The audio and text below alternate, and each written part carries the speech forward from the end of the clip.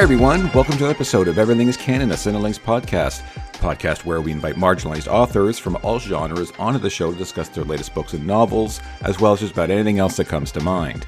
I'm your host, Steve Dunk, and thanks so much for tuning in. If you want to reach me, there are several ways to do so, but the best way is to email me at steve@cinelinx.com, or you can always find me on Twitter, of course, at SteveDunk5 or at EverythingCanon. And so, without further ado, let's get the show on the road and meet today's guest.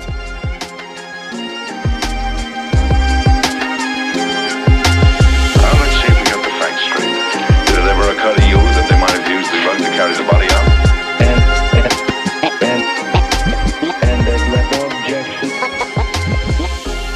Hi, everyone. Welcome to the show. As is always the case, we will continue to encourage supporting authors and stories that affirm the lives of people other than ourselves.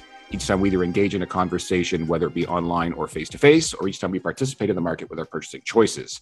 Of course, a reminder, February is Black History Month, so while we should be doing things to support Black communities all year long, this is a time on social media for sure to support, share, and boost causes and businesses in the Black communities as we remember the important people and events in the history of the African diaspora. I'll post some links after different ways and people and business that you can support, so look for those links after the show. Tochi Onyebuchi is the author of Riot Baby, a finalist for the Hugo, Nebula Locus, and NAACP Image Awards, and the winner of the New England Book Award for Fiction. His short fiction has appeared in As Above Science Fiction, Manana Magazine, Black Enough Stories of Being Young and Black in America, and elsewhere. His nonfiction has appeared in Tor.com and the Harvard Journal of African American Public Policy, among other places. His most recent book is the nonfiction Skinfolk, but he's here today to talk about his new book, Goliath, which is described as Hugo, Nebula Locus, and NAACP Award finalist and ALA Alex and New England Book Award winner Tochi Onyebuchi delivers a sweeping science fiction epic in the vein of Samuel R. Delany and Station 11. That blurb says almost nothing. It's kind of funny, actually. But please welcome to the show, Tochi Onyebuchi. Hi, Tochi. Hello, Steve. Thank you for having me. Of course. I'm so happy you're back. Like I said, I got to talk to you for We Need Diverse Books, and I just had to have you back on my show where things are a little bit looser and we're allowed to swear and curse. Beautiful.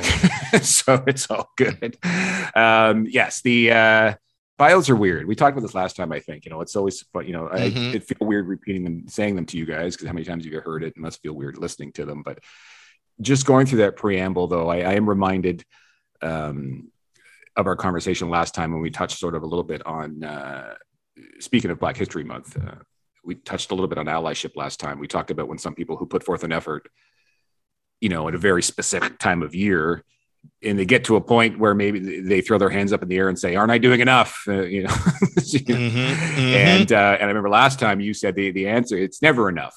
It can never be enough, right? That's too much has happened. And this is, of course, is important for much of white America because of, February is their time of year when they get to shine, the Black.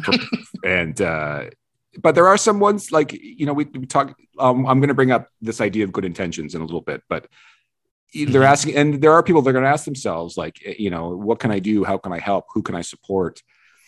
Completely agree with and understand the point of view is it is never enough. It just isn't. It's, when looking back, at the amount of stuff that's occurred and will continue to occur and continues to occur to this day.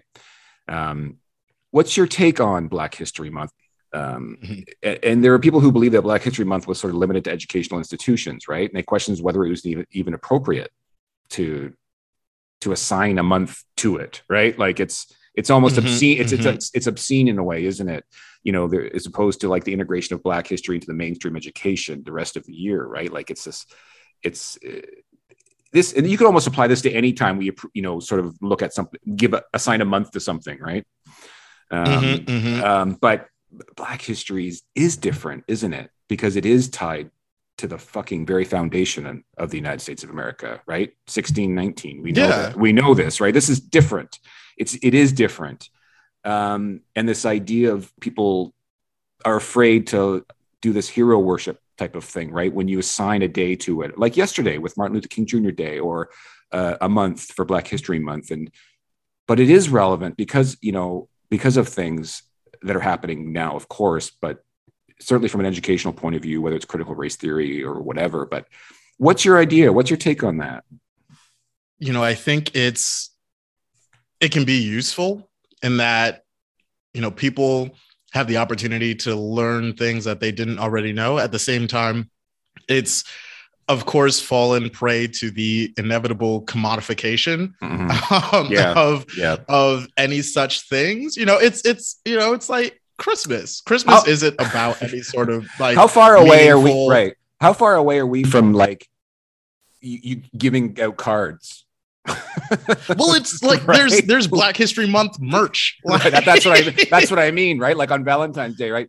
It's like there's gonna be, it's the type of thing where there's a Black History. I don't know if this actually exists, but it's totally within the realm of possibility that there is some Black History Month Supreme collab that with Black History Month themed Supreme hoodies and ball caps and fitteds and all that sort of thing. I mean, it's any sort of celebration, no matter how well intentioned, and even arguably if it's a concession that's designed to sort of sanitize more revolutionary impulses, inevitably gets commodified. We see this with every month that's been designated to celebrate a non-white ethnic population. And because we'll see things, for instance, on social media where I spend a lot of my time and can sort of speak a lot to that experience. There's the push to, during each of these months, support authors that come from these demographics. And, oftentimes those authors are doing work that concerns characters from those demographics. And so it's like, buy Black, support Black authors. And, during AAPI month, it's like support Asian authors, that sort of thing. And, I do appreciate the material benefit that accrues to those authors, and that, you're actually putting money in their pockets and helping to materially benefit their circumstances and their situations. At the same time, I hope people buy my books year round. Right. Right. So it's like, and so it like, I think part of it too is, it's a sort of, we're stuck with it. And I think what's interesting too, I don't know actually what it's like in schools these days.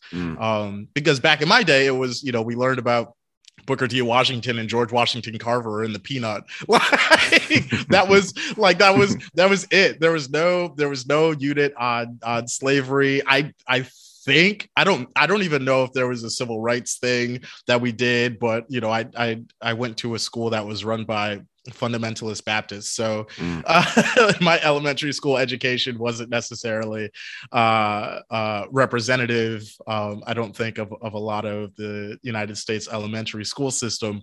But I do think presents opportunity, right? It presents opportunity for interesting manifestations of allyship. Like, we were talking about earlier, you can have white teachers that are like, okay, I'm going to teach about Patrice Lumumba. I'm going to teach a little bit about Malcolm and Dr. King, and I'm not going to present them as diametrically opposed the way that they're often presented in this sanitized and flattened, revisionist history. I'm going to present them not even necessarily as complementary, but as coexisting, and as both necessary forces in the fight for civil rights. I'm going to teach Brown versus Board of Education, like, et cetera, that, you might not necessarily get the opportunity for otherwise from the powers that be, right? Because so much of this is down to, okay, what the principal or superintendent allows, right? What they won't fire you for. I think a lot of it is that, something like Black History Month gives leeway for that sort of thing that you might not have in March through next January. Right. Do you think so? We've heard this before too, especially in the marginalized sort of arena, certainly in publishing, right? No representation is better than bad representation. So,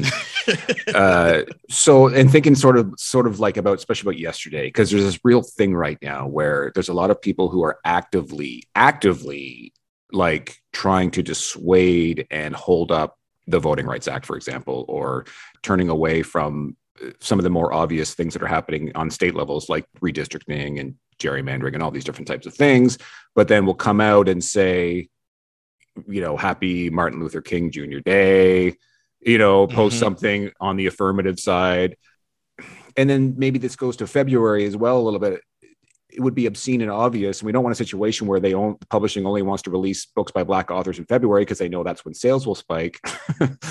Right. So, but, at the same time, do we want people just who aren't good intentioned to not say anything? Do we want to just tell them to shut the fuck up altogether? For me, is any press good press? I think maybe is sort of the thing I'm trying to get to, right? As far as February goes, it's like there's obviously it's kind of like a gross thing that this is that can turn into, but at the same time, it still does maybe make some people aware of Black-owned bookstores or bring their attention to certain authors, for example. Yeah, no, I think on the affirmative side, it can be more obvious to see some of the benefits. I mean, the thing for me is when the FBI tweets Happy Martin Luther King Jr. Day, you can't, if you put that in a script for a movie or a TV show, the producers would laugh you out of the room. You would put that in an Adam McKay movie, and right? And good for WikiLeaks to post the letter from FBI, right? Threatening him with whatever or blackmail or Senator Kyrsten Sinema, who is one of the more obvious sort of antagonists in the story about the push for voting rights or for increased access to the franchise on a legislative level, was tweeting Happy Martin Luther King Jr. Day. It's hilarious. But the thing for me is what changes, right? Whether or not she tweets, what's the change in the situation? That hasn't changed her vote. People calling her out on it hasn't changed her vote, right? That sort of thing. So a lot of the sort of surface platitudes, I think it can give people an easy avenue for catharsis to point out the hypocrisy of those things. But I don't know that it results in any sort of material changes. And that isn't to say that people shouldn't do that. I mean, get your jokes off. That's what Twitter's for. But in terms of materially benefiting the situation for Black Americans in the United States, what does it matter what Kyrsten Sinema tweets or what the FBI tweets or what have you? So I'm a bit of two minds with the thing, in terms of affirmatively drawing attention to ways that you can benefit members of this community. I do think it's helpful, but in terms of castigating the more hypocritical, profiteers of this sort of thing, I don't know that public condemnation has the same bite that it might have had a couple centuries ago. Right. And it's a complete black flag situation, right? Where I'm sure there were people rushing home yesterday to make sure they could post an MLK Jr. hashtag. Yes. Right. Yes. Or somebody tweeted it was a big day for ellipses in Dr. King quotes. And that's it. That's the tweet. That's brilliant. Yeah. Right.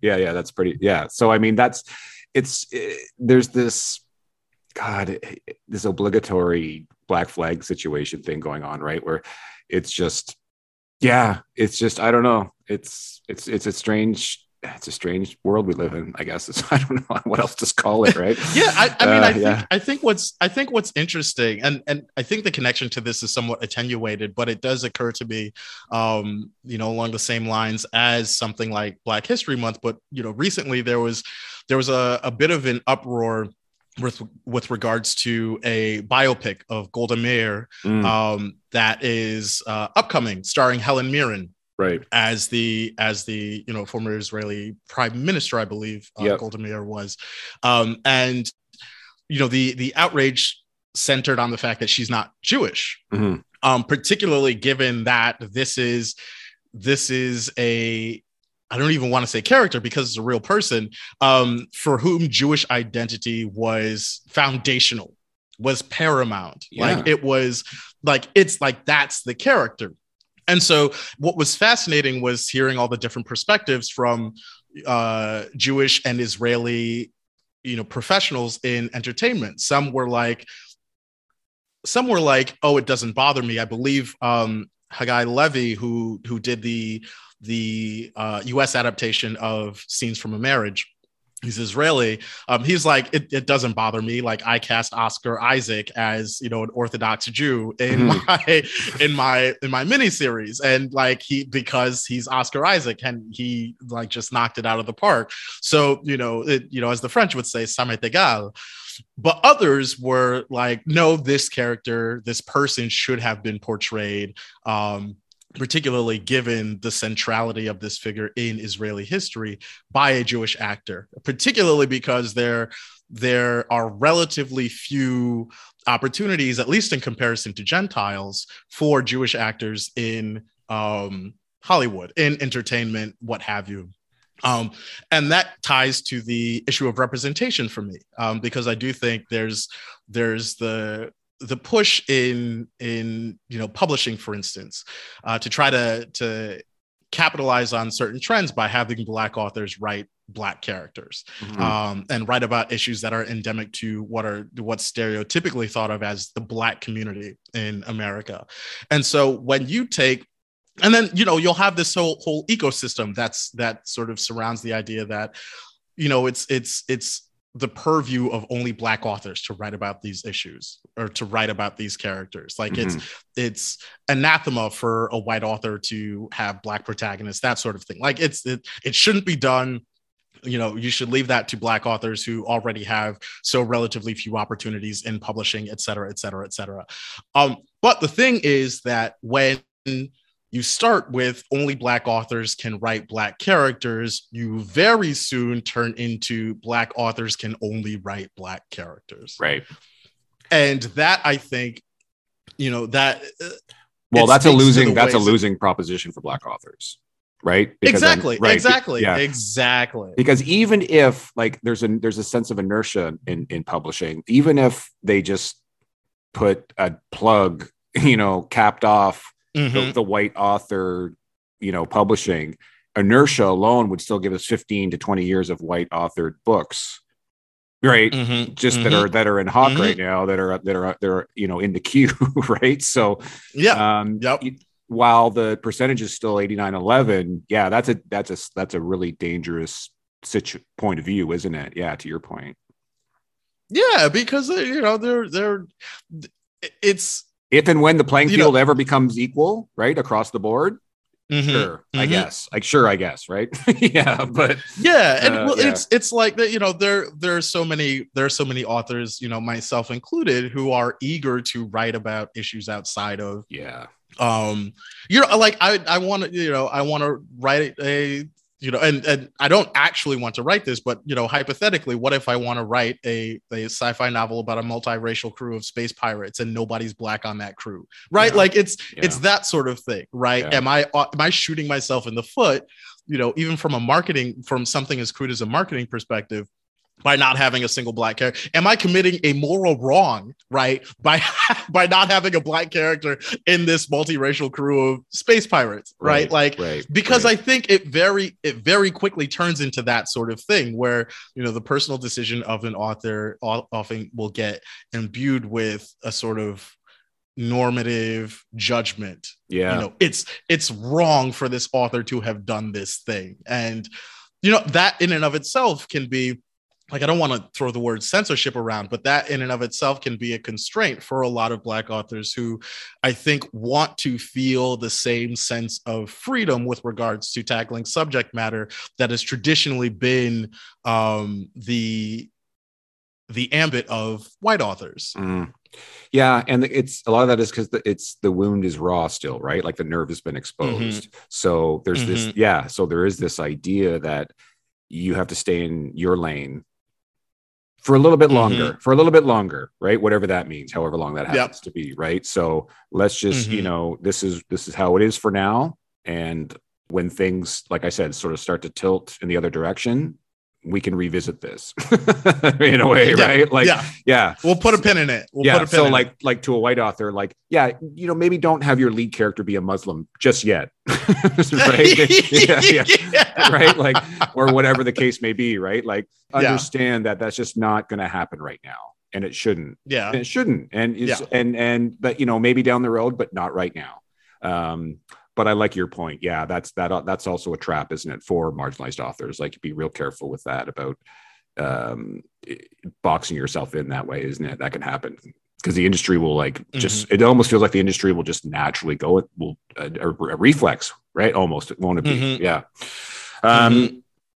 So yes, you're here to talk about Goliath. Anyone can look up the summary online. Please do. It's just, it's everywhere on Tochi's website and Goodreads and Google and all that stuff. So I'm not going to read the summary necessarily, but one thing we were going to talk about, this will be a non-spoiler discussion, obviously. But one thing about Goliath that I found really interesting is the absence of sort of any real governmental body or political will. Of course, every act is inherently a political one, right? Especially on this planet. We'll see if the James Webb reveals some other planets where that's not the case. But I can't wait for that thing, by the way. I'm so excited to see. I made a joke the other day. I'm like, what do you think we're going to see? I'm like, well, either the back of our heads or two eyes staring back at us. I don't know.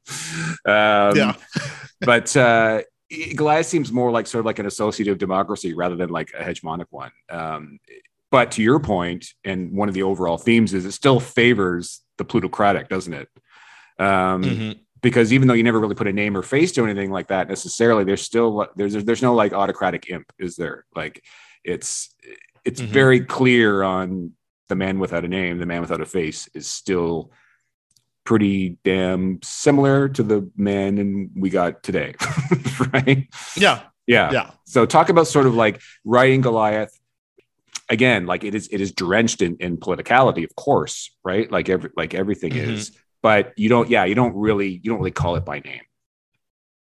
Yeah, I mean, there's an in-world response to that I won't get into, but on a more sort of philosophical level, it speaks to what I believe with regards to the impact of federal government on people's lives versus the impact of local government on people's lives.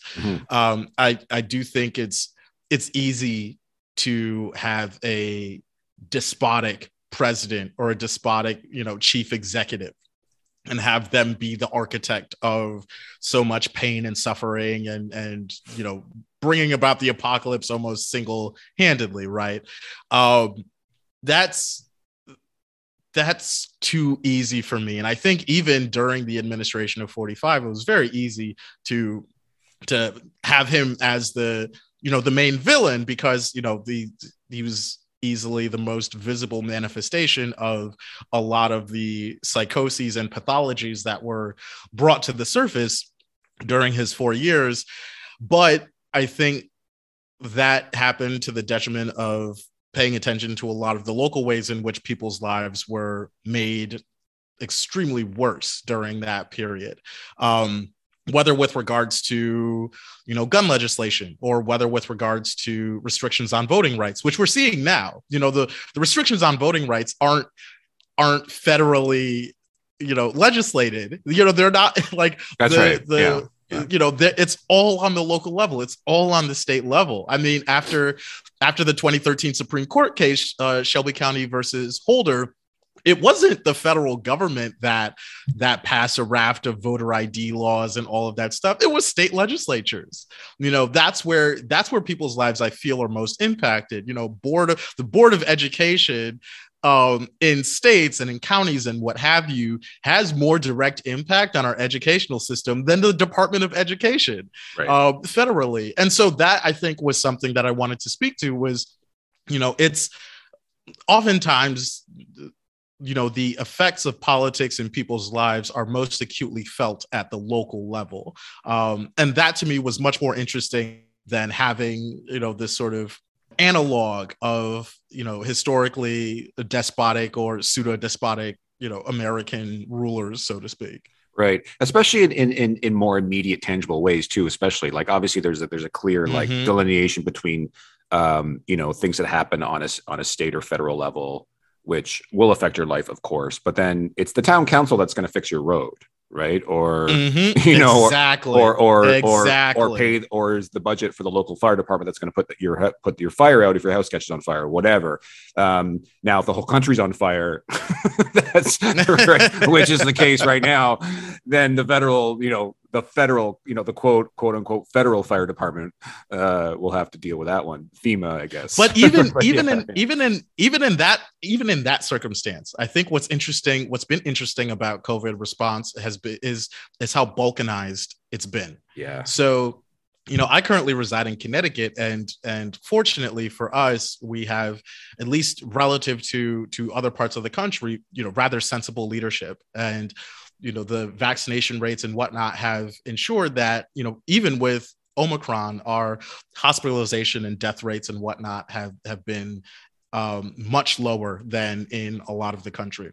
Mm-hmm. Whereas with other parts of the country, the leadership is almost hell-bent on filling the hospitals past capacity, on ruling their fiefdoms, so to speak, in a way that flies in the face of a lot of public health mandates and guidance and whatnot.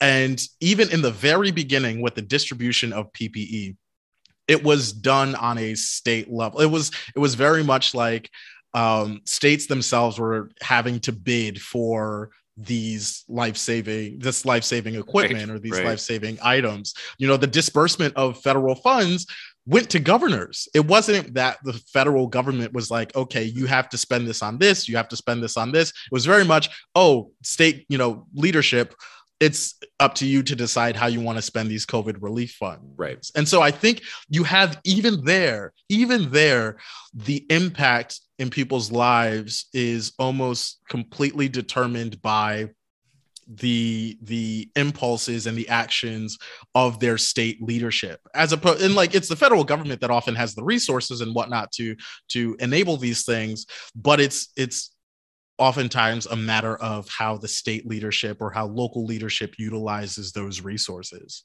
Right. That's, and similar, sort of like Canada, for example, our universal healthcare is the federal government sends money to the provinces decide how it's spent. Right. So, with healthcare, and it's now, because this is a healthcare issue. Yeah. It's our provinces, and whoever happens to be our premiers at the time decide, how that money is spent, who gets the masks first, who doesn't, all these different things. So, we're encountering a lot of that right now, certainly in provinces where the premiers are, say, right of center or left of center.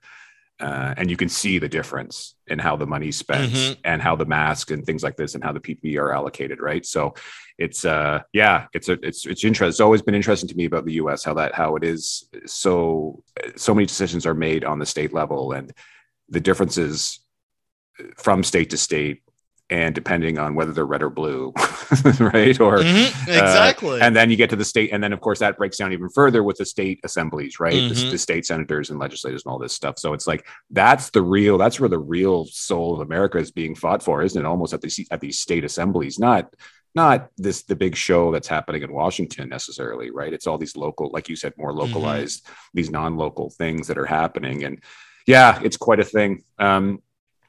We talked last time about your mom briefly. It was more just about talking about, you mentioned how she was able to maintain a lot of grace, right, throughout her life, through some of the tough hills and things she's had to go through in her own life and with your family in less than ideal situations. I've never met other than, virtually, digitally. I've seen you on many countless panels and whatever. You seem to carry yourself with a certain amount of that as well. I assume you get that from your mother.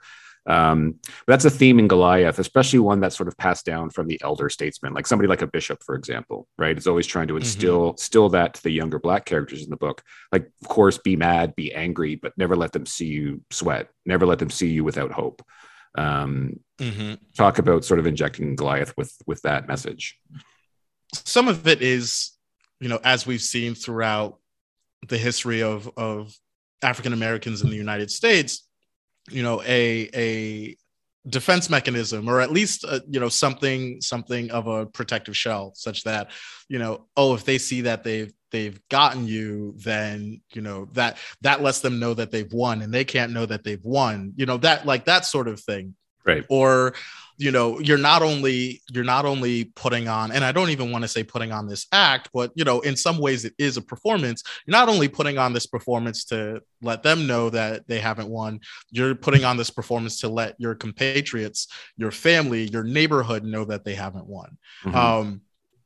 It's so much of it is about maintaining hope in the community. And if you see someone else who is able to maintain that grace under fire, so to speak, was able to contain to comport themselves with that aplomb, with that dignity, it gives you a very tangible thing to reach for. It lets you know what that sort of thing looks like. And I think oftentimes with despair and with lack of hope, it's difficult to visualize that sort of thing. It's difficult to imagine that sort of thing. But when you can see it, then that makes it even easier to be it.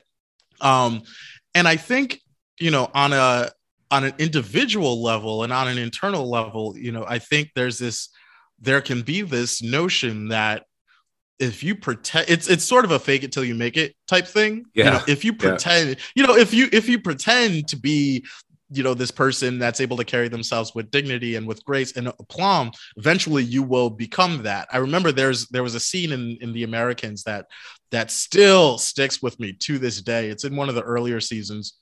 And this couple that's undercover KGB agents in the United States under the cover of being a family, right? Mm-hmm. Such that the father and mother, Philip and Elizabeth Jennings, they're the undercover Russian agents, but their kids have no idea. They have two kids together who have no idea that their parents are KGB spies during the Cold War, like during the Reagan presidency.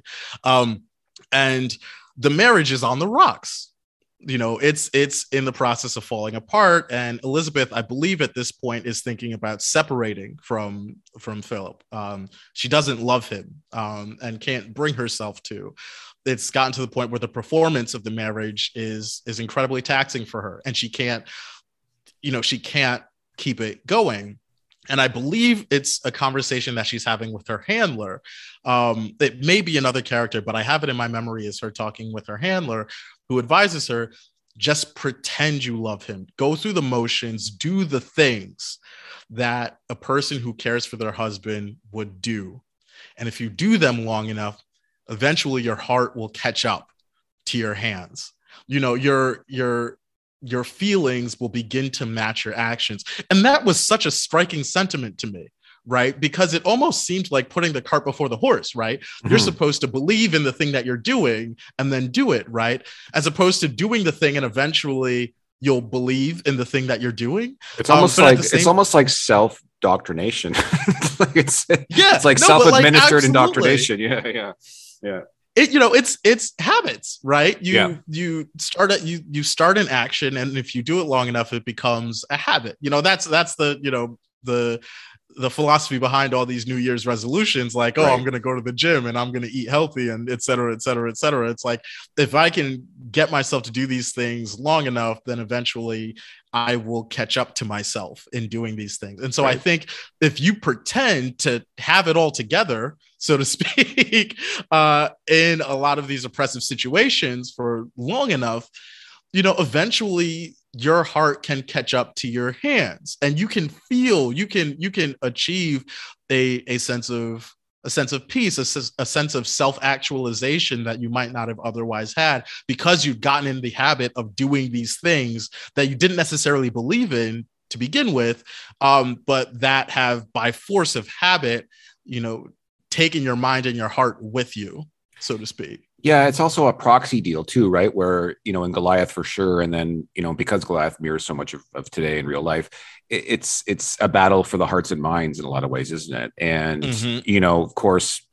guns, weapons, robots, automation, all these things that, are the physical aspects of fighting a war are things we sort of jump to and think of immediately, but really like this idea where, we are fighting for the hearts and minds of a people. And that is really the final blow, isn't it? In a lot of ways. And, mm-hmm. And to your point, if you can maintain that, or just at least hang on to it long enough to where you really to where you convince not only yourself, but infect the people around you, and then that spreads. And I mean, that's we're talking revolution at that point, aren't we? Like, it's an amazing thing, isn't it? Where the power of that type of thought, that type of philosophy is so powerful and spreads much more quickly. Like, you run out of ammo, right? You can run out of, right? Like, you can run out of these things, but you can't run out of that, right? Of thoughts and words. And it's a powerful message in Goliath. And I really, leaned into that so much. I remember when I was reading it the first time, especially, it made me start to think about sort of like, we talked about this last time, and I wanted to make sure that I revisited it about, how you pick your stories, how you choose the stories you want to tell. And we talked about, is it, do you like uncomfortable situations for yourself? Do you still find yourself in them? And do you choose stories based on an opportunity to learn something new about yourself? That can be something new about somebody else. That can just be something new about a different part of the world, or maybe an aspect of technology that you weren't familiar with. This is more of a process question, but yeah, talk to me a little bit about that. Yeah, I love learning. Like, that's why I'm constantly window shopping PhD programs every couple of years or so. I just love learning. I just love learning new shit and learning about new shit. Like, early on in the pandemic, I audited a language class here at Yale. I started learning Korean because I could, right? Mm-hmm. Like, because I wanted to learn something. And also too, there was the functionality aspect of it. I didn't want to necessarily jump into an art history course, although there are benefits to that. But there is that sense of writing into something that I don't know about, which is a very strong impetus for me, a very strong engine for me. I want to learn new things, but also too about myself. And so it's those two things braided together that, that so far have kept me from writing autofiction, right? Or writing a book that's entirely about the interiority of some analog of me, right? Yeah. I love learning. Oftentimes it's as simple as that. And with regards to, writing into uncomfortable situations, like, this was something that I really realized about myself when I was doing my MFA, is that oftentimes the best stuff that I write is when I run towards what I'm scared of. There's that sort of counterphobic impulse, right? When I write into my fears, like, that produces some of my best work. At least so far, it's produced like almost all of my best work. And I can't necessarily explain that. I don't know the machinery behind that. I don't even know how the spell works. It's one of those aspects of writing that does still carry with itself that sense of magic, of alchemy. If I write into the things that hurt, if I write into the things that scare me, oftentimes it can be the only way that I'm able to really, truly confront that thing or deal with that thing. That and talk therapy. But, it's a way for me to articulate the contours of a particular monster or a particular fear or what have you. Also, too, it produces some of the best drama and conflict, right, that as a storyteller, I'm constantly hunting for. And I'm sure there's a straight line between, if we look at human history, between that, between our greatest achievements as humans, whether that's in invention or just through some type of charitable activity. There's got to be a straight line between those things and having to confront fear or forcing ourselves into uncomfortable situations. And, I doubt very few of the greatest things that we've achieved or enjoy today were made by, people who unfortunately chose flight over fight, or chose to just sit in the basement and play video games rather than, go protest in the streets, or whatever the situation is, so it sounds like one of those old Apple commercials. I don't mean to buy Apple. Yeah. You're right. And I don't mean it to, but it's so funny. I was thinking the other day, remember the early Apple stores when they would fucking like obscenely wallpaper their walls with bookshelves, pictures of bookshelves. Yep. Yes. Yep. Oh, Yep. remember that? That was awful. Yep. Was that the Justin Long era of I think, Apple yeah, ads? yeah. I think it might have been. I think it might have been. Yeah, right. Like I'm a Mac, you're a PC. Yep. Remember that? Oh God! And they would. I don't know if it was wallpaper or paint, but they tried to make it look like bookshelf. Oh man, obscene. Yep. Yep. So, putting a pin in that conversation, then, if that's sort of your frame of mind, it sounds like all of the time or most of it. What did you learn? What did Goliath teach you then? What was something that you really dug into when it came to writing Goliath? As far as learning something new or putting yourself in an uncomfortable situation. Yeah. I learned a lot more about climate collapse. Right. A lot more about climate collapse. I learned a lot more about, environmentalism. I learned a lot more about a lot of the local and individual ways in which climate change manifests itself, and by proxy, climate despair manifests itself. I learned a lot about people's capacity to deal and adapt with these things. And that's everything from, the denial that's exhibited by, the powers that be, the plutocrats, the wealthy, what have you, all the way to the, let me try and cohabitate with this land that's trying to expel me. Let me try to have a less antagonistic relationship with this planet, with this neighborhood, with this forest. I learned a lot about that I just didn't really know or even think about before. One of the, some of the major preoccupations in Riot Baby are relational between people and between people and institutions and what have you. There's no real concern with environmentalism in Riot Baby, unless you're, maybe you're looking on an allegorical level or what have you. Mm-hmm. And so I didn't really at that time, and, before a lot of Goliath, truly understand the centrality of climate issues in not just the United States and not just in urban environments, but across the world. We're looking at, there was recently that explosion of that, I believe it was an underwater volcano. Oh, in Tonga, yeah. In Tonga, yeah. And it's very difficult to not see a connection between that and climate change and the warming of the planet, right? There were recently snowstorms in the South. Like, it's very difficult to look at that and not see climate change, or not see the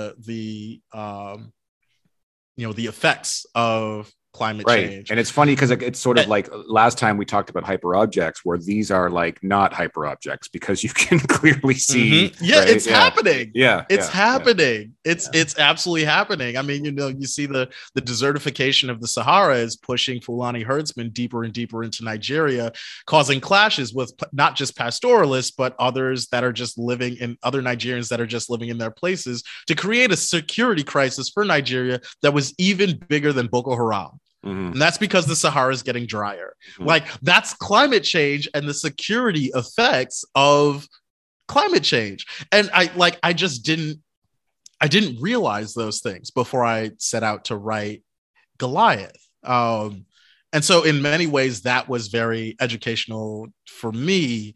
And it had me working through a lot of my own feelings with regards to the climate. I mean, one of the sort of engines, at least with regards to the conception of Goliath, was, okay, what's the world going to look like for me specifically at this age that I'm at now, in 20, 30 years? What is a conceivable reality for me at this age with my background, et cetera, that, a couple decades into the future. And that's one of the reasons why, I didn't write a story about like kids set in 2050, right? Or like exclusively old people who still remember the good old days, et cetera, set in 2050. Like a lot of it is people, a lot of my thinking with regards to Goliath and behind Goliath was, okay, Bishop is only will be only a little bit older than me. Mm. And that was interesting to think about. That was very interesting to think about. When I get to his age, what will I have seen? Right. And what will that have done to me? You know? Right.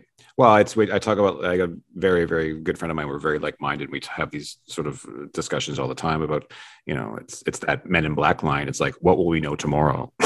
Right. Like, exactly. And and actually it's funny. I have to give you some credit here. I, stole one of your stories. We were talking about having a climate change discussion. And I mentioned that in talking to you and your story about talking to one of the scientists who were part of the CPC report, and one of their strategies is just to wait some people out, like some of the people, right? Remember that about just waiting for the old curmudgeons to just die so they can, talking about that, from a climate change perspective, and we had a sort of a good chat about that, but. This has a lot to do with, I want to sort of wrap up talking about sort of good intentions here. And, one of the interesting things, there's a lot of this in Goliath for sure. But to all those things you just said, which are clear to me and concise as far as evidence is concerned, that the world is, the climate is changing dramatically. And yet some people will just choose not to see that. And right, you could present them the same story, right? The same, whether it's an article or a clipping or a video, a YouTube clip or whatever, and you can present them the exact same thing, and they just don't see it, choose not to see it, whatever the situation is. And I was watching a Richard Pryor clip earlier in one of his older interviews. He was on one of these just, boring talk shows they used to have back in the 70s, right? And they would bring out these wonderful artists of the time. And you could tell they're never prepared for having a real conversation.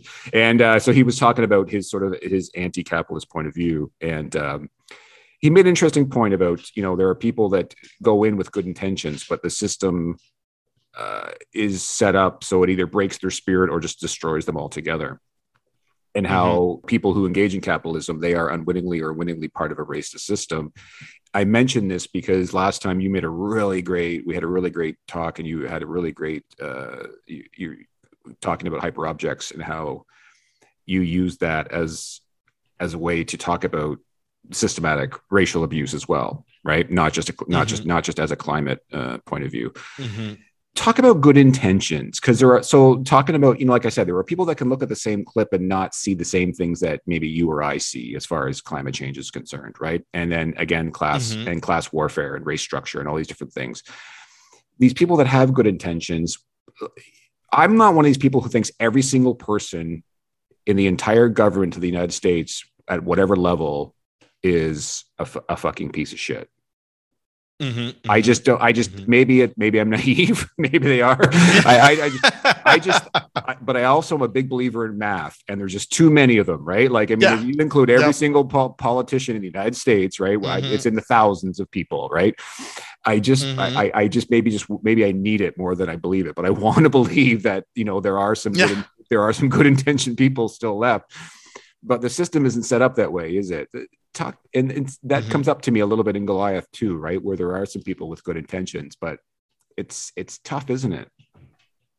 Yeah, it's, folks that will have good intentions. I mean, the problem, I think, for me, comes from, if and when they think those good intentions will absolve them of whatever detrimental consequences their actions have on whatever community they're involved in or responding to or what have you.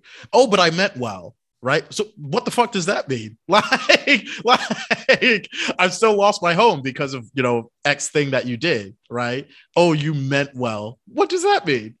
Oh, wasn't my intention to, et cetera, et cetera, et cetera. Do you think there's granted? Yeah.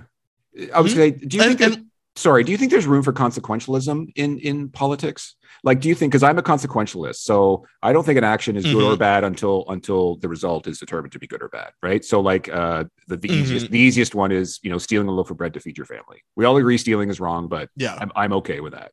You know what I mean? So yeah. And then a more severe example would be like, would you go back in time to kill Hitler or something? I don't know, but whatever. Yeah, I mean, I think one of the most stunning depictions of good intentions and how they're insufficient is the Steve McQueen film Small Axe with Right. John Boyega, where he's this Black Brit whose father is has been repeatedly and historically assaulted by police, simply by dint of his skin color and his ethnic background. And his son, played by John Boyega, decides, I'm going to become police. I'm going to do it because I think that I can help reform the police department. I think I can help, because I come from this community and because I know this community, I can help improve relations between the police and this community. And over the course of the film, you see just what he's up against, and you see him realize just what he's up against, and you see him fight to keep from realizing just what he's up against, until you get to the end where he's just completely broken, and he literally says to his father, sometimes I just want to burn it all down. And then the credits roll. And there's no, deliverance. There's no, kernel of hope in that film or in its ending. There's no even, pre-credits like listing of outcomes or things that happened or whatever that sometimes you'll see in movies that will either affirm the movie's ending or undercut it for, dramatic purposes. It was just that. It was just John Boyega's character saying that, and that was the end. And I think that speaks so poignantly to the insufficiency of good intentions. Now, with regards to consequentialism, I think it's context dependent, with regards to whether or not I'm a consequentialist. It's one of those things where it's like, okay, to save 1,000 people, is it okay to kill 20? It's like that sort of thing, right? It's, I think, it's minority reportish too, right? Like, yeah, exactly. Exactly. And it's like, okay, if I want to get rights for, it's sort of, one of the things that it reminds me of thinking about it now is the suffragette movement, where it's like, okay, if I want women to be able to vote, I have to throw Black women under the bus. I have to throw Black people under the bus. Right. And it's like, the expansion of the political franchise is inherently a good thing, right? Like, that's the thing that we want. But at the same time, is this the way that we want to go about it? Is this the way that we want it to be achieved? For slavery to be ended in the United States, 750,000 Americans had to die. Like, that was the price. That was the price on the bill for the, ostensibly the end of chattel slavery in the United States. And a lot of those people are what might have been called like morally upright people, or people that were innocent of various crimes or what have you, or people that, quote unquote, didn't deserve to die. Right. So it's, I think it's interesting and complicated with regards to good intentions, but I think ultimately good intentions in and of themselves are insufficient, because at the end of the day, you have to reckon with the harm or the good that has been done. Right.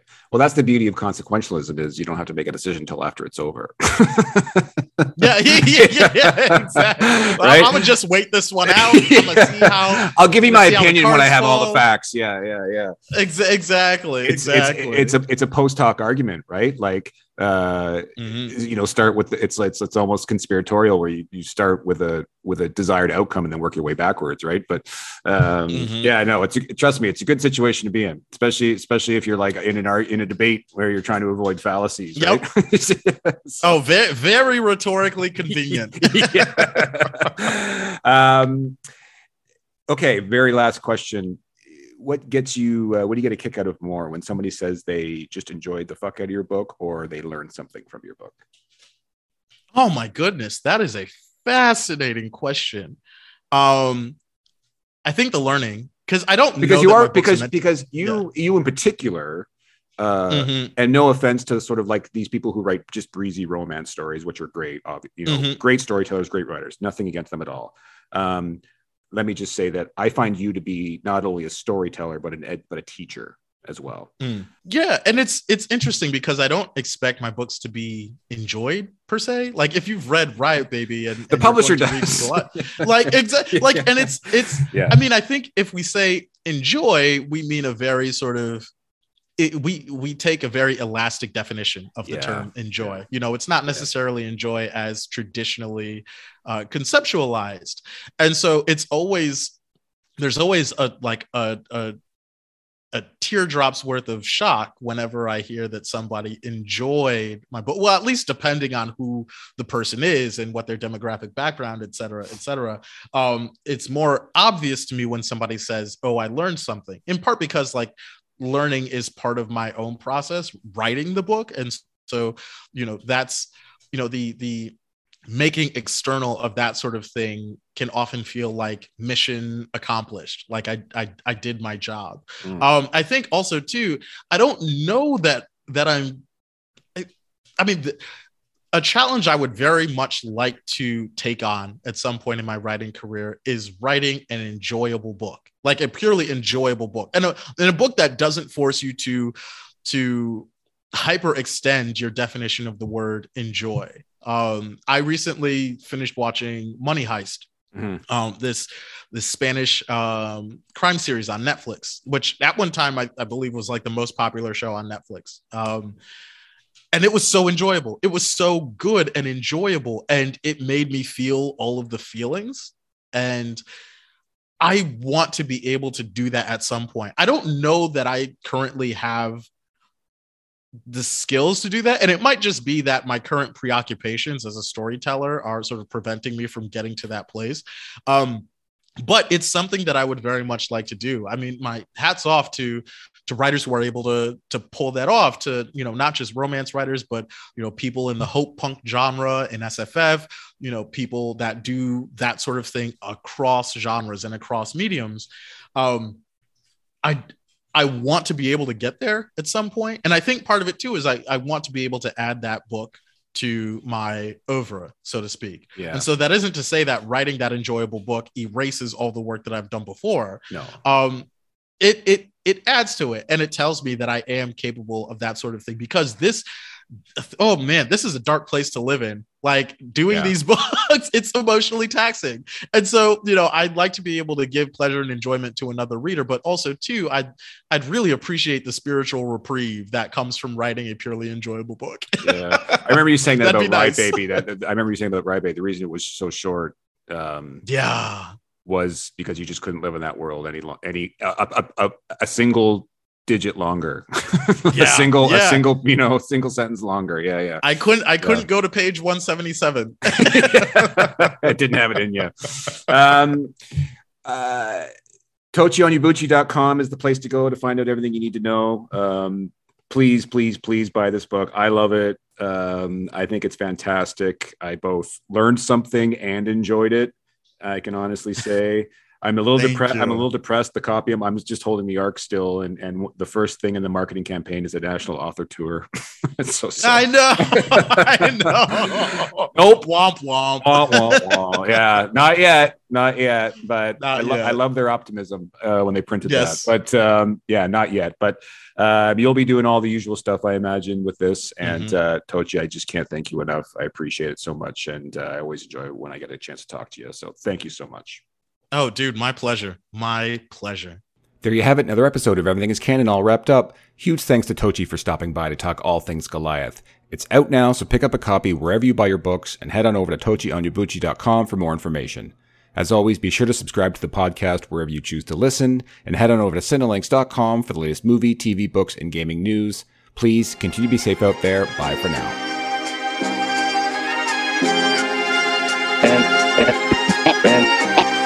And there's no objection